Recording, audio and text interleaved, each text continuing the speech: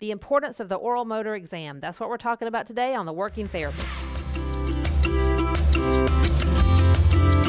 Welcome to The Working Therapist, a podcast designed to help you grow in your therapy practice. The Working Therapist is an extension of the Pediatric Developmental Therapy Network. Now here are your hosts, Haden and Kirsty Miles. So today we are talking about oral motor exams, and to help me with this topic, I have brought in Nikki Curtis, who is a senior therapist here at PDT and also a speech-language pathologist. So welcome, Nikki, and I'm excited that you're sharing your expertise with us, and I'm excited about talking about this with you today. Well, thank you very much for having me. I think it's a very important topic and one that I'm excited to talk about with you. So I think one of the things is we were kind of getting ready for this podcast and doing our homework, right? You know, oral motor exam for me through years of practice has become more and more important in my assessment of kids. I'm not sure if it was what I was thinking of first when I first started practicing, but through the years, I understand more of the importance now. What do you think? Yeah, I absolutely agree. You know, when you're starting out new in the field, a lot of your focus is on more of the assessment, the tests. That's what I want to say. Your focus is more on those formal tests and getting the information there and building your goals and kind of moving forward, and not as much on looking at this topic. One of the things that an oral motor exam does for me, it causes me to sort of pause and observe the child for a minute. Because that's really the first thing, you know. I'm just kind of echoing what you said about the importance. And so that's really, to me, one of the reasons it's so important, because it causes me to pause and look. You know, and at first, I think I was so caught up in the assessment, I forgot to pause and like look at the person sitting in front of me, you know. And you learn a lot just by that. Oh, yeah. Just to walk in the room and the child is sitting in the chair, you can learn so much about their whole body, you know, and speech is just part of one system, part of what we do with our body.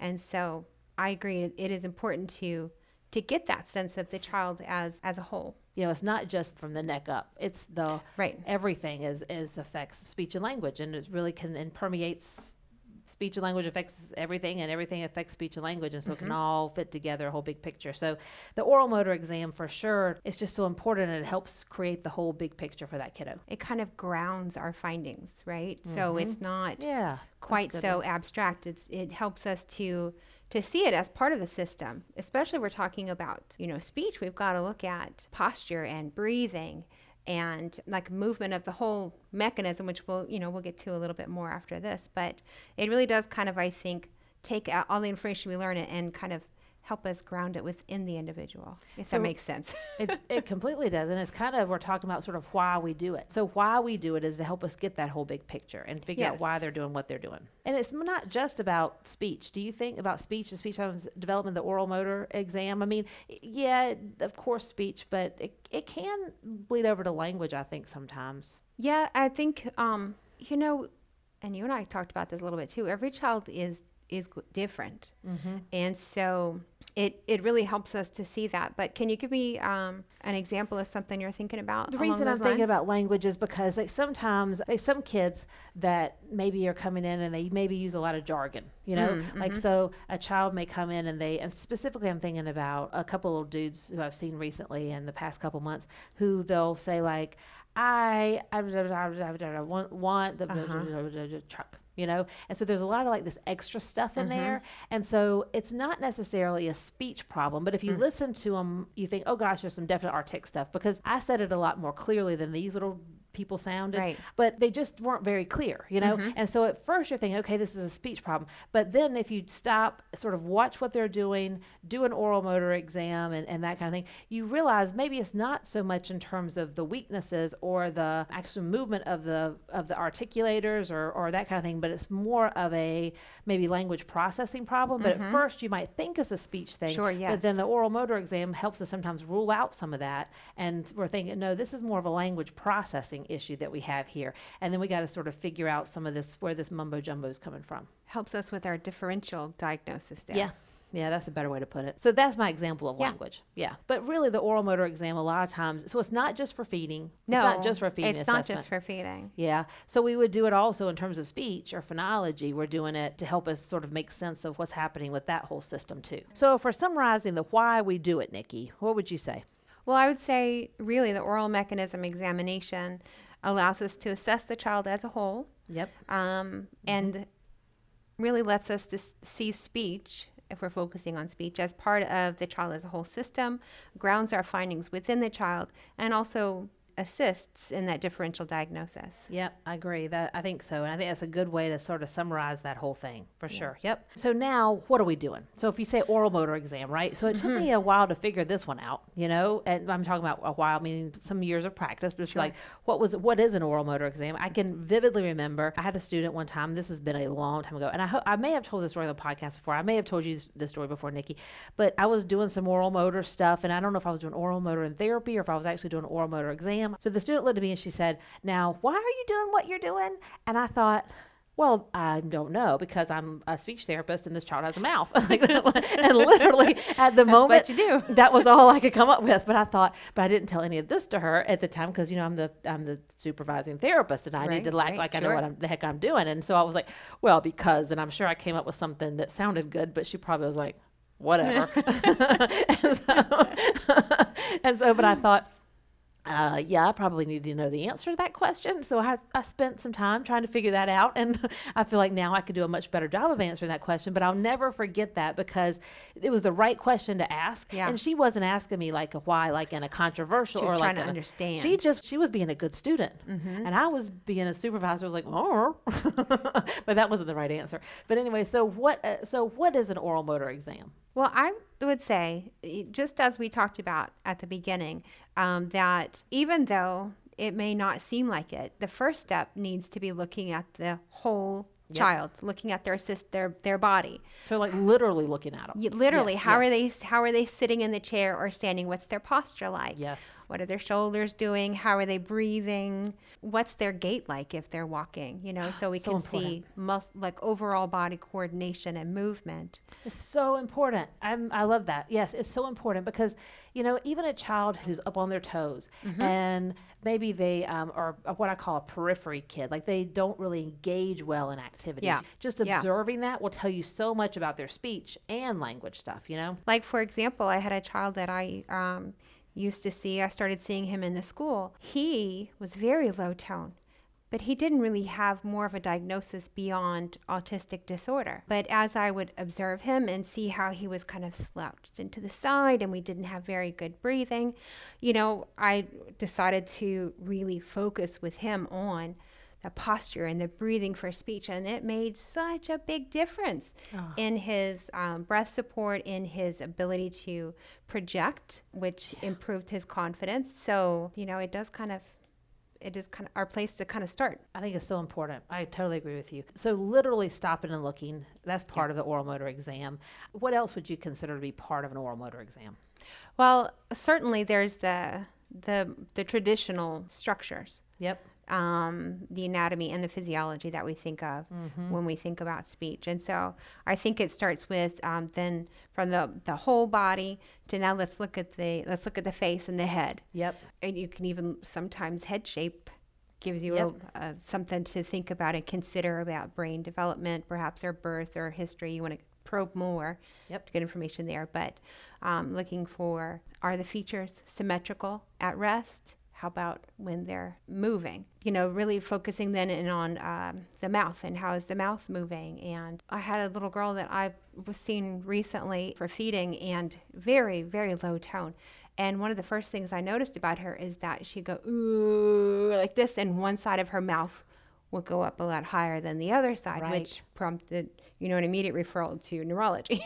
Yeah, that was good. Yep. Right, exactly. Yep. So just kind of looking at, starting there and looking at the outside structures and how do those things work and move together. I'm glad you mentioned tone, because I find that sometimes as speech therapists, we think about the tone in terms of like we leave that to PT or OT about low tone, high tone. Sure. But I agree with you. I mean, I think tone and the tone in the face is really important, just like that little girl you were talking about. And that's something I think that we, that's one of those for sure, like nuances that I feel like you have to develop through time and practice. But I wish somebody had told me about that like a long time ago. Yeah. It would have saved a little bit of like, what are you doing and why are you doing it thing for me? Be like, it would have saved a little. I mean, you knew at that point, you knew it was important. I was hoping. Yeah. I don't know. Sure. And Hayden, I think you're a good intuitive analyzer and thinker, and so you knew it was important. You just had to kind of put all that together. So I think that's Nikki's. I appreciate that. That's Nikki's way of saying you're really good at BSing when you really don't know. There is I that know you're not. I'm joking. No, I love it. That's good. No, we can joke. It's all good. But I think tone's really important. Tone in the face, like what you were saying, that can tell you a lot. So, and that also, is the child have open mouth posture? Yep. So that is about tone too, and strength right there, right? Is there a lot of drooling? Yeah. Are they smiling all the time? I mean, nobody's happy all the time. That's probably, that means they're kind of maybe high tight. tone there. High tone. Yes. I don't know if high tone's the right word, but yeah.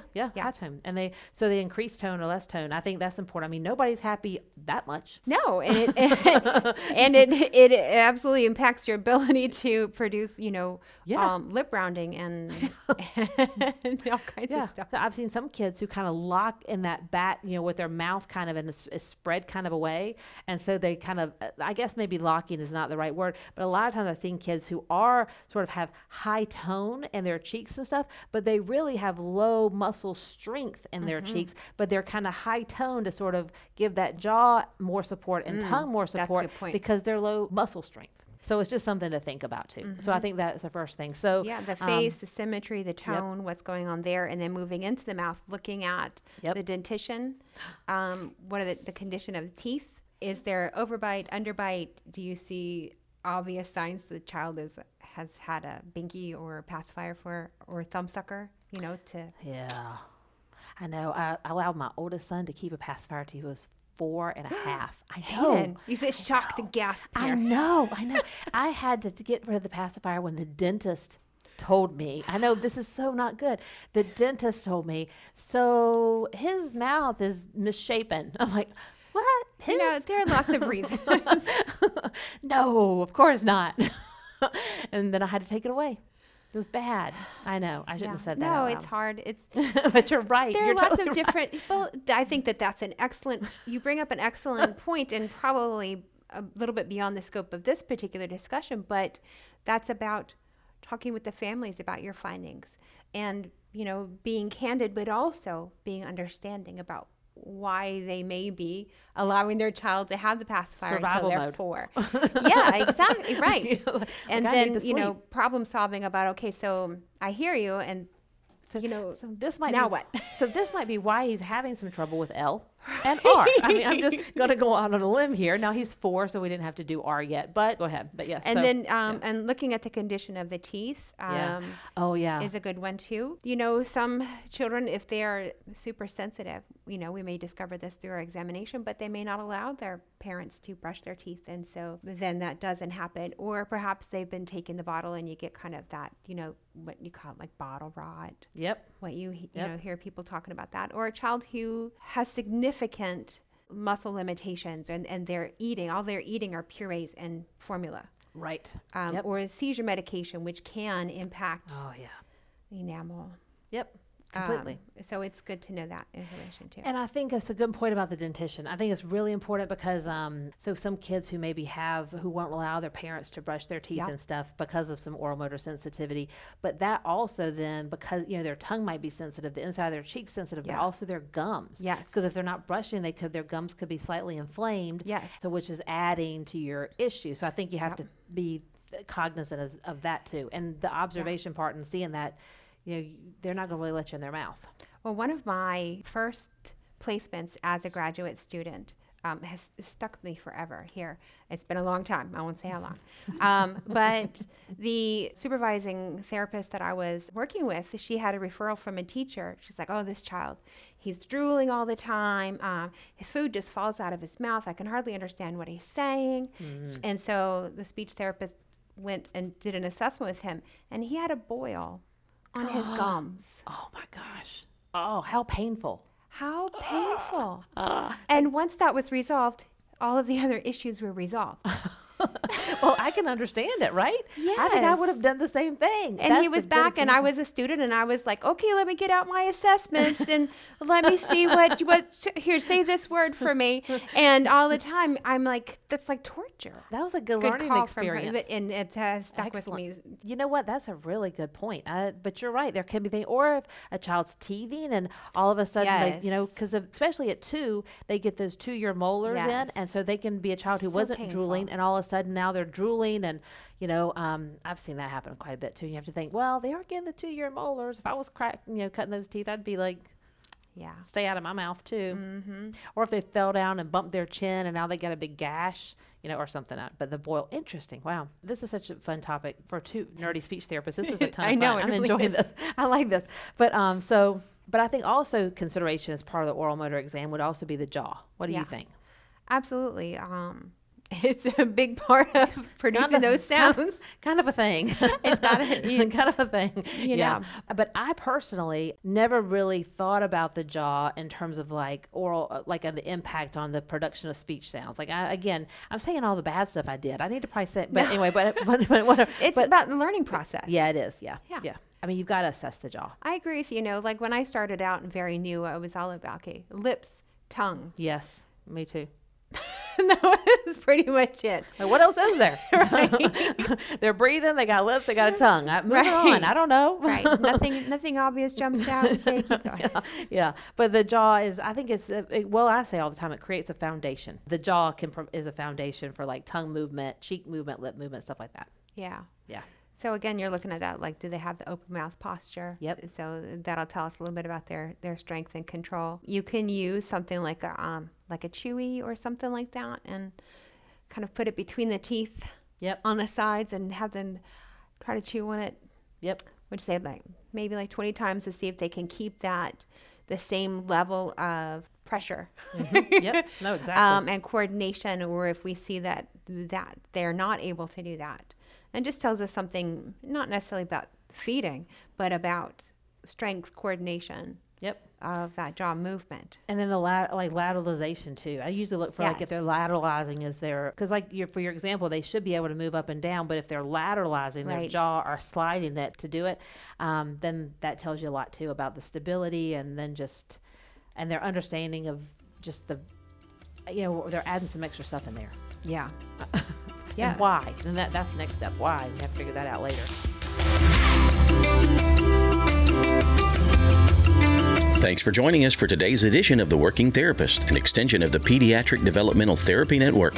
For more information or to contact us, visit us online at www.pediatricdt.com. That's pediatricdt.com.